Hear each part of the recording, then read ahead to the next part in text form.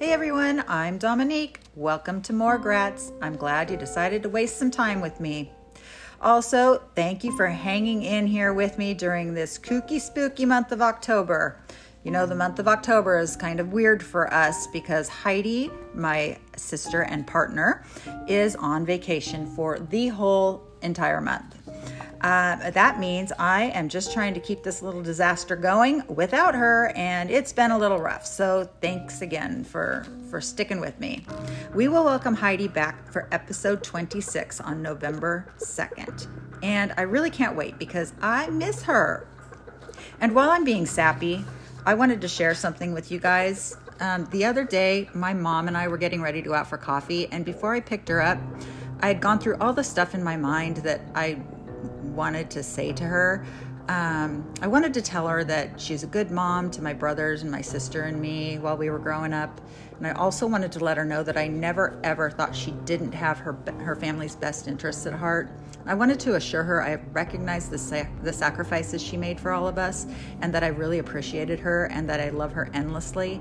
But when I got to her house and she got in my car, what came out of my mouth was, "Mom, I'm not good at this, but I want you to know you're a good mom and a really good person." And she looked at me kind of shocked because I just blurted it out. But then she teared up and said, "Thank you," and that was that. But the point of this is that sometimes we want to say things to people and we feel like we really need to say things to people, but we're not quite sure how to do it and we don't want to sound dumb. Well, it's not in the delivery. You don't have to be eloquent. Make sure the people you love know you love them and appreciate them. Life throws us curveballs sometimes, and you never know what tomorrow will bring. Even if you sound and feel a little awkward, it's better to make sure they know how you feel rather than hope they know you did, even after you can't tell them anymore. So I don't know who needed to hear that, but there it is. Before we start, we want to remind you that we are talking about death. If you are easily offended by rude humor and foul language or are particularly sensitive to discussions about death, you may want to pass on this podcast. We are wildly inappropriate at times, but that comes directly from growing up in a funeral home. The way we insulate ourselves is by humor, and for us, it's a lot better to laugh, even when you feel like crying. Well, since we recently did an episode all about embalming, I thought it was only fair to do one all about cremation. Cremation rates are going up every year for various reasons. I pulled up some charts and statistics, and then I thought, who cares? Do you really want to hear all the projections and trends and the reasons people are choosing cremation over burial? No, I don't think so. You're here for the gross stuff, and that's okay. I hope to deliver. That's why today we will talk with a real-life cremationist. And our funeral home story tells about the adjustment period the undertaker and his wife went through when they installed a crematory at their funeral home. This episode will be graphic and gruesome because it describes the cremation process and what happens to bodies when they are cremated. As always, listener discretion is advised. That said, welcome to episode 24, Smokin' Hot Bodies. Well, for this episode, I have probably the best human being on the planet as my guest. He is the best human on the planet. Goodness. He is a licensed funeral director and an embalmer, a deputy coroner, and he was also a cremationist before he retired into old married life with me. My husband, Derek, is joining us. Derek, how are you tonight? I'm great. Yes, you are great. Again, like our embalming episode, this is not to dissuade people from choosing cremation for their loved one. But there are disgusting things that happen when a body gets burned. It's just a fact. So first of all, before we talk about cremation, we're going to toss up different terms and things. So what are other words that a crematory goes by? Like crematory, retort. Retort. We say retort a lot. Retort in the industry. That's would be kind of what they would say. But okay. In the presence of the public, you would always say crematory. Use crematory, yeah. And then as far as where the smoke comes, or where the stack, we call it a stack, yep. Not a chimney. A stack is what it would be called. Yeah. Okay. All right. So, Derek. Dominique. When you're going to cremate a body, is there any special prep that needs to be done to a body that's going to be cremated? there is not necessarily any special prep other than the prep that you would do on a body, whether they're being cremated or whether they're being embalmed or not embalmed. And Just whatever. something you would do with everybody? Yeah, disinfecting, Okay. and some body washing and some things like that. Okay. Yeah. And why would you do that? For like dignity or something? Or Be dignity, and also when you pick up a dead body, you're moving the body, right? And so you're expelling things from their lungs, but you don't know what that could be. It's just hygienic and safe, and sometimes somebody might have messed themselves when they, or whatever. When their bowels might have released after they died, and whatnot. So no special prep other than just what you would do for everybody. You would do for everybody. Okay, all right. Well, can people usually just go right into the crematory, or do they need certain things need to be removed, or? The only thing that has to be removed for cremation is a pacemaker. Pacemakers are required to be removed. Okay, and why is that? Because they are little batteries in them and they explode.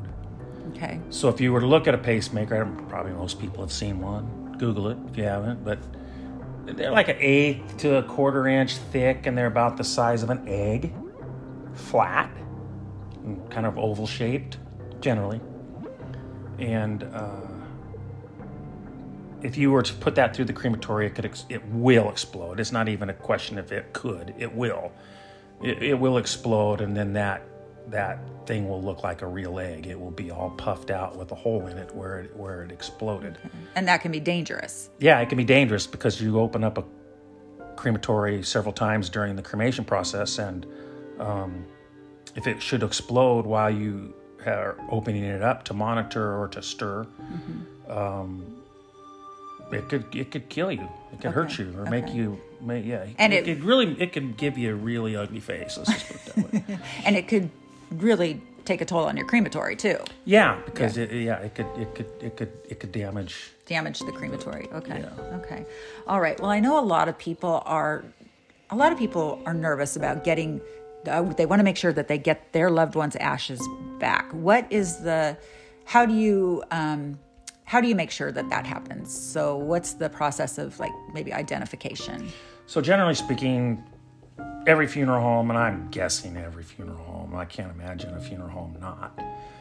But generally speaking, when you pick somebody up who has died, you tag them with their name. There might be some incidences where you would wait until you got to the funeral home to tag somebody because of an auto accident or something there where the individual's been body bagged or dismembered maybe a little bit or something. But anyway, you always identify the body at the time of death. Okay. We're a border state, so we live in Washington and we have Oregon, and there's 2 different rules there.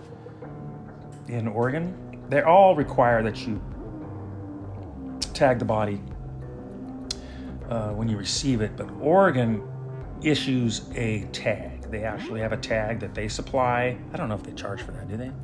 Do they charge for those tags? No. You would issue a tag, and that tag stays with the body at all times. And generally that tag will go with the funeral home or whoever's picking the individual up at the time of death. Usually they keep those in the first call car or something to that effect. Washington's different. They don't have a tag. That is issued by the state. Okay. So, and then the crematory has a tag. All crematories have a tag. So you'd have the name of the crematory on there, and then you would have a number. Okay. And then you would just, you might and that's in Oregon as well. I think every crematory has their own tags. Okay. And then that stays with the body the whole time. And then it's documented on several different layers of documentation. And then that tag is either placed in the cremains in the urn selected, or it's placed on the bag by a like a wire tie or a zip tie or something to that effect.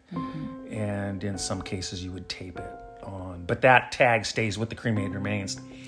Whatever label or tag or whatever you put on the urn, you would also put that tag number on the urn or the outside label.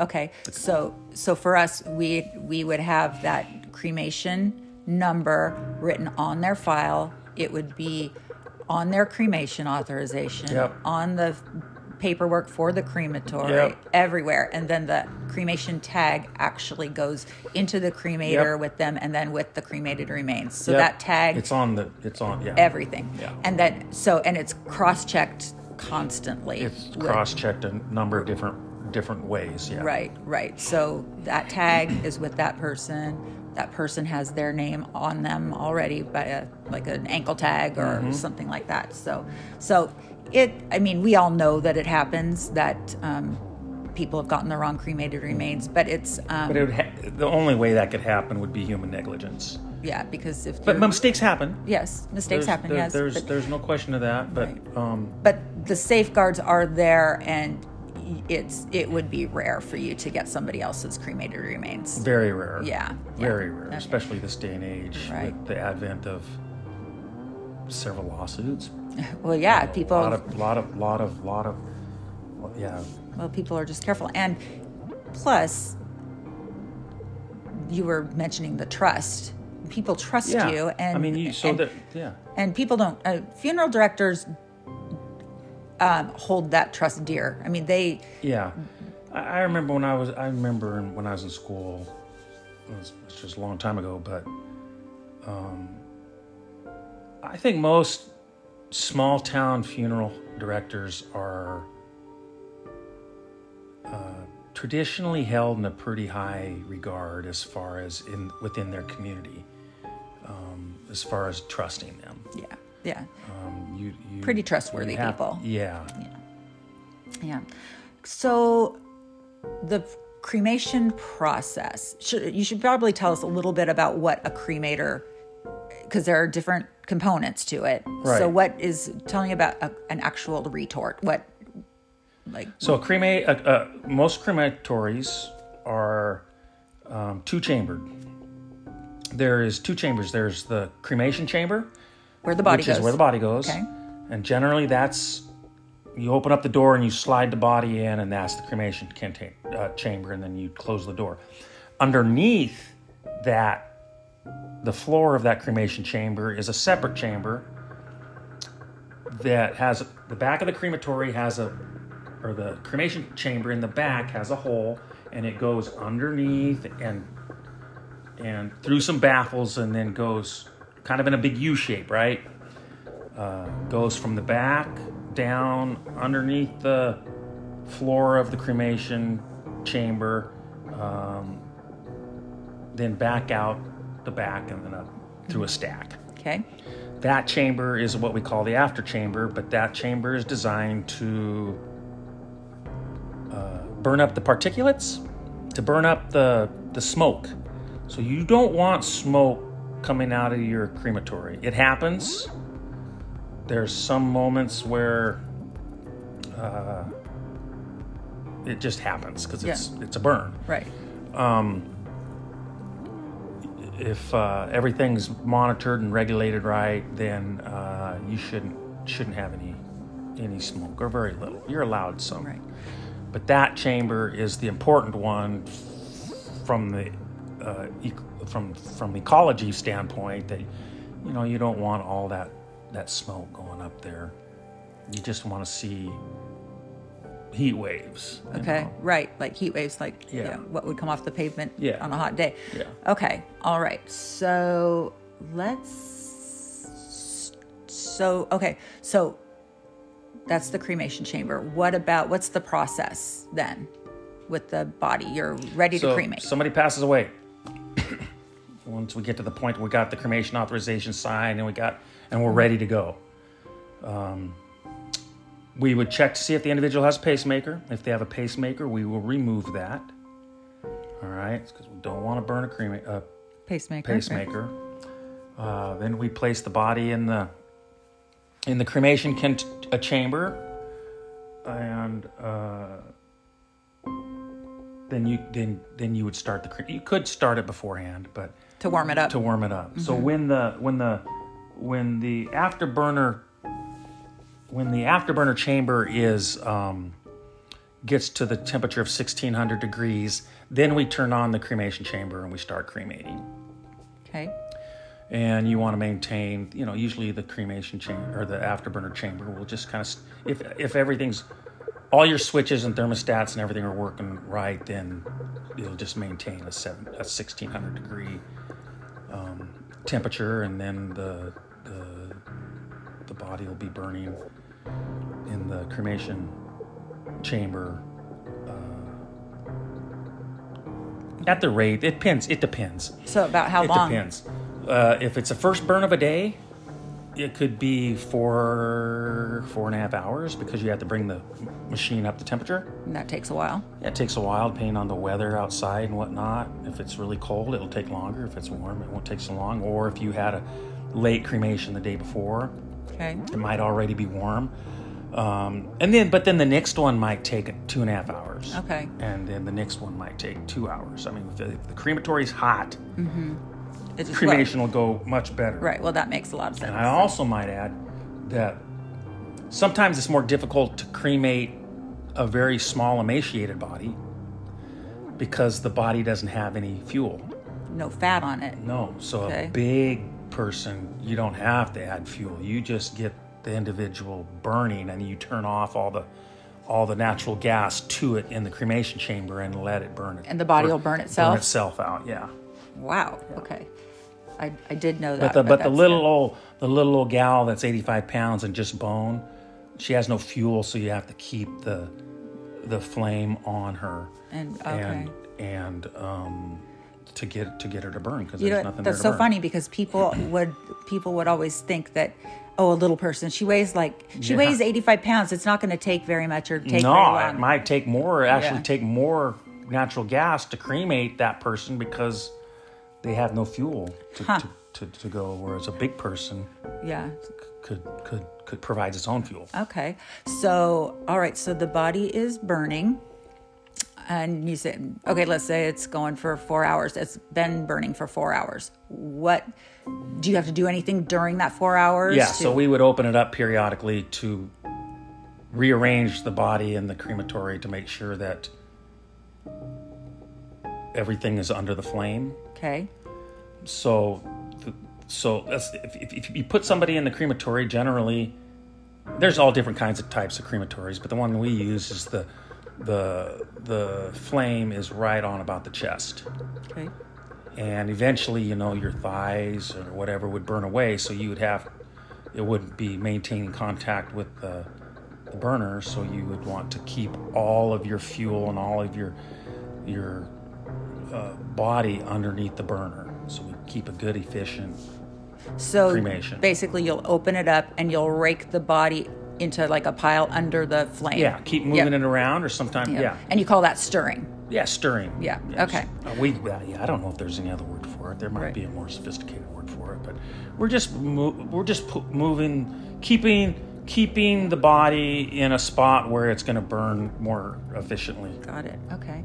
All right. So let's say the flesh is burned away and you're left with the skeleton. Right. So a lot of people don't understand. When you look in a crematory, let's just say that you did not do any stirring. You just put the body in and walked away and let it cremate. And if you went back and the body was totally cremated, you would see a skeleton in there. It would be brittle. It would be kind of chalky. I always kind of thought it was kind of like clay, fire, clay kind of a deal. It's dusty and whatnot. So if you actually looked in there, you could tell it was a skeleton. But anyway, we would rake that out at the front of the crematory. When you open up the door, there's a hole, and it goes down into a box. You would rake all that into this box. Many places vacuum it after that. We had a vacuum. And then we would let them additionally cool, until they're at a temperature that you could pulverize down to the consistency that the state requires. Okay. Which I couldn't tell you what that is. But yeah. It's anyway, so when you're getting cremated remains, they don't come out of the crematory looking like what they do when you get them back. You rake those bones, into a box and take them to... Vacuum it out, take it to like a big blender. It's like a blender, okay. And we remove all the metal. So we have magnets. We remove all the metal. We remove the surgical stainless steel, screws, things like that, which aren't magnetized, so you have to kind of sift through it all.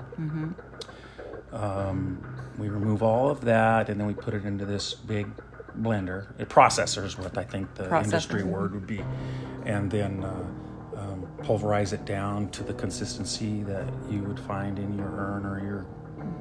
They're more like that's what the result is, the ashes. Yeah. Which aren't it's really not ashes at all. They're not ashes. It's ground up bone. Ground up bones is what your ashes are. Yeah. Okay. And we were talking that if you... Like sometimes I would have to transfer from one urn to another or put some... cremated remains into some like keepsake jewelry, and if I got any on my hands, which you always do, you wash it off, and those ashes make your hands so fine. Slimy. It's so fine dust, and they make that them. It's real. It's like clay. Yeah. It really is. I mean, it would be the same. That real fine dust is kind of like when you have a little bit of pottery on your fingers. And it's really slimy and slick. Yeah. Okay, so. So you've processed the cremated remains, and they're really ashes are not ashes. They're not like fireplace ashes. They are actually burned or ground up bones. Okay. All right. So, what are some dangerous or disgusting or both things that happen with cremation? I think I don't know. People need to understand. I think what people don't realize. Cremation is not a peaceful process. It's a fire burning, essentially, meat. And when a body burns, the muscles are contracting, and so you could actually have arms. You could put somebody in there with their arms at the side, and then they could be up higher during the burn. Kind of a little movement there. Big people, I don't have to tell anybody, but if there's one person that knows or understands how big people are nowadays, it would be the undertaker and probably nurses. But we're big in this country, and so when you have a very large person, obese person, they have a lot of fuel, and you could actually, the biggest risk is to have a grease fire. So that would be a situation where you got so much fat in the crematory that it would overflow and get outside the door and then flow into the crematory area. Because I mean, you can't put a grease fire out, right? You have to have special foam or something like that will just extinguish a grease fire. Right. And crematories have burned down because of... Oh, yeah. I'm sure. Yes. Many times. Yes. Well, many have. Yeah. Yeah. So one of the processes that you do when you have an obese person, I think our rule of thumb was anybody over 300 for sure. Normally you would load feet first. Put them into the cremator. Yeah, so that the chest is right underneath the cremation burner. But big people, anybody over 300 pounds, you would load backwards. You'd load them head first so that all of that fuel's at the back of the crematory. And there's usually a little lip at the front of the crematory chamber to keep anything from flowing out. But it has, right? Oh, yeah, it absolutely has. you have to be. I know of an instance where the individual should have been turned around and wasn't, and there was grease leaking over the edge of the door down into the pan, and not happy about that. Yeah. But yeah, that can be very, very dangerous. Mm-hmm. Yeah. So normally what you would do with and I think we just talked about that, right? About the emaciated lady would be harder to burn than the big person. But that's the scary part. I don't have any really spook stories. Have you ever opened let's say you put somebody in and their hands were their arms were at their side, and you went in to stir. Yeah, and that'd be straight up. Their arms will be straight up? Yeah, absolutely. Oh, I bet that freaked you out. Not really, because I knew. I understand. Yeah, because I know what was going on, but you notice it for sure. Yeah. Well, it's because we're animals. I mean, people don't realize sometimes we're animals. When we die, our body goes through the same process as a cow or a horse or a chicken or anything. Mm-hmm. We get the same gases build up in our stomach. We smell. Mm-hmm. We smell the same as a beef, or whatever. I mean, cremation smell isn't any different than barbecue smell, in all honesty. I mean, it's meat. We're meat. We are, folks, I don't know if you know this or not, but we are dark meat. Our breasts are not white meat. We are dark meat. So gross. And also have you ever had people ask to pull gold teeth out? Yeah, we've had people request teeth and to pull teeth, but I will never. I'm not a dentist. Mm-hmm. People have asked to have teeth pulled, and we will collect teeth after the cremation has taken place, but I will not pull teeth before the cremation. No, that's almost if they want, that would be mutilation. I think the state would really frown on that. Right. They could bring it. They could call their dentist. They could have a dentist come in and pull the teeth. I think some people have actually called their dentist, and the dentists have said, "No, we're not doing that. I'm not going to do that." But you know what? The gold and the amalgam, or the metals that are made in teeth, they'll be there at the end of the cremation. Right. I mean, the teeth don't look. They're charred. They're charred. But if you scrape them on a file or sandpaper, they would become gold again. They're just They're not. They don't melt. Right. Oh my gosh. Okay. Is there anything else you want to say? I don't know. We talked about the cremate about the pacemaker, right? We have to remove pacemakers. I don't know. What else? I'm having a hard time focusing because he's actually sitting we're on the couch in our living room and he's naked. I'm not naked. I'm folks. I'm totally clothed. I can totally see you. I got a poncho on. He's got a poncho on, but I just got out of the shower. He's naked under the poncho, so it's a little distracting. I'm naked under all my clothes. I find that so weird. I mean, I think. Okay. Well, thanks for... Derek does not listen to the podcast, so I'm happy that he decided to come and join me. I lived it, folks. Yeah, he doesn't. He says, I don't need to listen to your podcast. I know what it's all about. Well, It doesn't have anything to do with hockey and motocross and politics. Oh, stop. Are you ready for our funeral home story? You know I am. I had to practice that a few times. All right, don't make me laugh. All right. The Undertaker... Oh, by the way, folks, I want everybody to know that Dominique is sitting on the couch here. She's naked under her clothes, too. Shut up. Well, that I am. That's true. All right.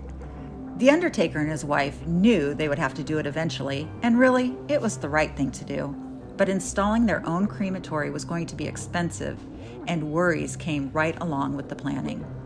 While the Undertaker fretted over how long it would take to pay off the new equipment, the Undertaker's wife obsessed about when the retort would explode and burn everything to the ground. And even though the crematory company representative, the installer, and the man who trained the Undertaker on how to run the thing all insisted that the monstrous machine was safe, the Undertaker's wife still worried that disaster loomed right around the corner.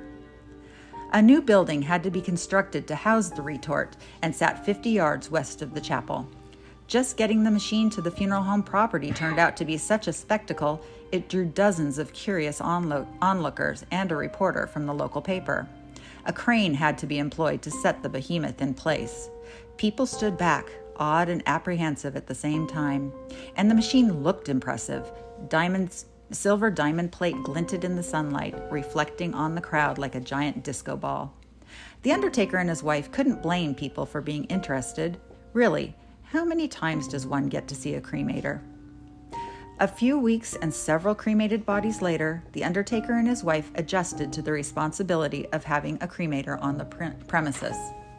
Sure, it took extra time to walk up to the other building and monitor the machine, but it was a lot more convenient than driving dead people to another city for cremations. And the townspeople seemed more at ease knowing their loved ones didn't have to be transported elsewhere to have their final wishes carried out. One night, after they had closed the office and settled into their evening routine, the undertaker's wife looked at her husband and smiled. She loved it when he did something unexpected, even if things didn't work out as he planned. Tonight, it seemed he was trying to cook dinner. However, the ever-so-slight scent of charring in the air ruined his surprise. Still, she appreciated the effort. "Thank you for starting dinner," she said. The undertaker looked puzzled. "I'm not starting dinner." The undertaker's wife sniffed. "I smell barbecue. You're not grilling something?" At once, the undertaker and his wife sprinted to the window and looked toward the building that housed the cremator. To their horror, black smoke billowed from the stack in a churning, poisonous-looking, vaporous vomit. "Oh my God!" exclaimed the undertaker's wife. "Call the fire department!" "We don't need the fire department," said the undertaker, slipping into his coat. "I probably just need to adjust something." He trotted out of the house, and the undertaker's wife wrung her hands, pacing, wondering if she should gather up the family photos in case they needed to evacuate. Her thoughts were interrupted by the shrill ring of the telephone. "Acme Funeral Home," she answered, voice breaking. "Hey, it's John," said the voice belonging to the fire chief. "We got a call from one of your neighbors. Seems there's some smoke up there. I'm just checking to see if that's a normal thing with that new machine, or if you think we should respond." The undertaker's wife swallowed and said, "I don't think you need to respond. My husband said he just needed to adjust something. I'm sure the smoke will clear soon." John, the fire chief, chuckled. "Well, at least you know it's working." "I don't think it's supposed to do that," replied the undertaker's wife. "It's like anything, I suppose," said John. "You just need to get used to it." They ended the call with John agreeing to contact the neighbors to let them know everything was all right, and a promise from the undertaker's wife to call if anything got out of control. 10 minutes passed, and she heard the back door open and slam. Then her husband's booted feet tromped up the stairs and into the living room, where she continued to pace. "What happened?" she asked. He shrugged off his coat and hung it on a hook by the front door. "I had to turn on the throat air. There's a big person in there. They smoke sometimes." He strode toward the kitchen. She followed. "Does that happen all the time with bigger people?" The undertaker grabbed a glass from the cupboard and filled it with water from the tap. "It hardly happens at all, but sometimes the thing smokes. It can even happen with smaller people." She crossed her arms over her chest. "I don't like that. Did you know John from the fire department called?" The undertaker gulped from the glass and raised his eyebrows. "Oh, yeah?" "Yeah, our neighbor called him about the smoke." She shook her head. "How embarrassing." He chuckled. "I hope you told him I had everything under control." "I did, but I wasn't sure about that." The undertaker placed his glass in the sink and came toward her with open arms. She walked into the hug and let him reassure her. He kissed her on the top of the head. "As long as you don't see flames, it's all good." "Great," she said. The undertaker stepped away and laughed. "By the way, what is for dinner? Now I'm hungry." She scowled. "That's disgusting." Over time, the undertaker perfected his cremation technique, and the retort only billowed smoke on rare occasions. It became so rare, in fact, that the undertaker's wife barely worried about the crematory at all. But one summer afternoon, while the undertaker was out on a death call and she was all alone at the funeral home, she smelled that familiar, acrid smoke. Tiny hairs on the back of her neck stood up, and she tried to rein in her panic. She didn't know the difference between the throat air and the afterburner. How was she going to stop the cremator from smoking? She had to call him, but he wouldn't be able to abort the removal and come back to deal with it. The undertaker would have to walk her through which switches to flip. Oh my God, she had a horrible thought. What if I have to open the cremator and stir up the corpse? Gross, I can't do that. Her anxiety only grew when she looked out the window and saw wisps of black smoke wafting through the air. The undertaker's wife snatched her phone and ran down the steps to the back door, dialing her husband's cell on her way out. She hated to interrupt him during a death call. It was a sensitive, almost sacred event, removing a person who had just passed away. But she had no choice. She had to stop the cremator from belching that greasy smoke. The undertaker answered at the tail end of the first ring. "Hello?" he whispered. "I'm sorry to bother you," she panted while running, "but there is smoke everywhere." "Calm down," he coaxed. "I won't calm down," she lashed out. "This is dangerous. What if it catches on fire?" The undertaker's wife felt angry, fearful tears stinging in her eyes. "Besides, we are polluting the entire neighborhood, and someone is going to call the fire department on us again." He started laughing, which only fanned her fury. "Stop laughing! This is freaking me out!" She was almost to the crematory building, her breath coming in gasps. "And you shouldn't leave when you're cremating someone. It's not safe. And I don't want to deal with it, but now—" He interrupted her. "Look at the stack." "What?" "Look up at the stack," he repeated. "There is no smoke, is there?" She halted and looked up at the huge metal chimney, gripping the phone so tightly she felt it might crack in her hand. There was no smoke coming from the stack. Yet that black and pungent haze shifted all around her. "I'm not cremating anyone," he said, knowing by her silence that she realized that as well. Then what's all this?" "I don't know, but I've got to go," he whispered, a smile in his voice. "Yeah, I'm sorry I yelled at you. I was scared," she said, still confused. "It's okay, you little freak. See you soon." The undertaker's wife clicked off her phone and turned to see a commotion on her right. She spotted the source of the smoke and heard the neighbors arguing. "You were supposed to be watching these, Brenda." "I don't even touch your precious grill, Calvin. Don't blame this on me." "Damn it, you know how much those steaks cost." "Plenty, I'm sure. Well, now what do you want for dinner? We definitely aren't having ribeye tonight." "I realize that, Brenda. You don't have to be such a bitch." The undertaker's wife nearly collapsed with relief. She calmed herself and thought, "So, that smoke isn't from a body, but from steaks? But that is a body, a cow's body."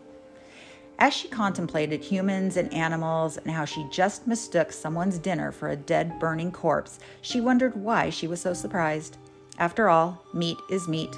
The undertaker's wife figured this realization should bring up some sort of revulsion in her, but it didn't. Instead, it just reminded her that she hadn't planned anything for dinner, and she was getting hungry.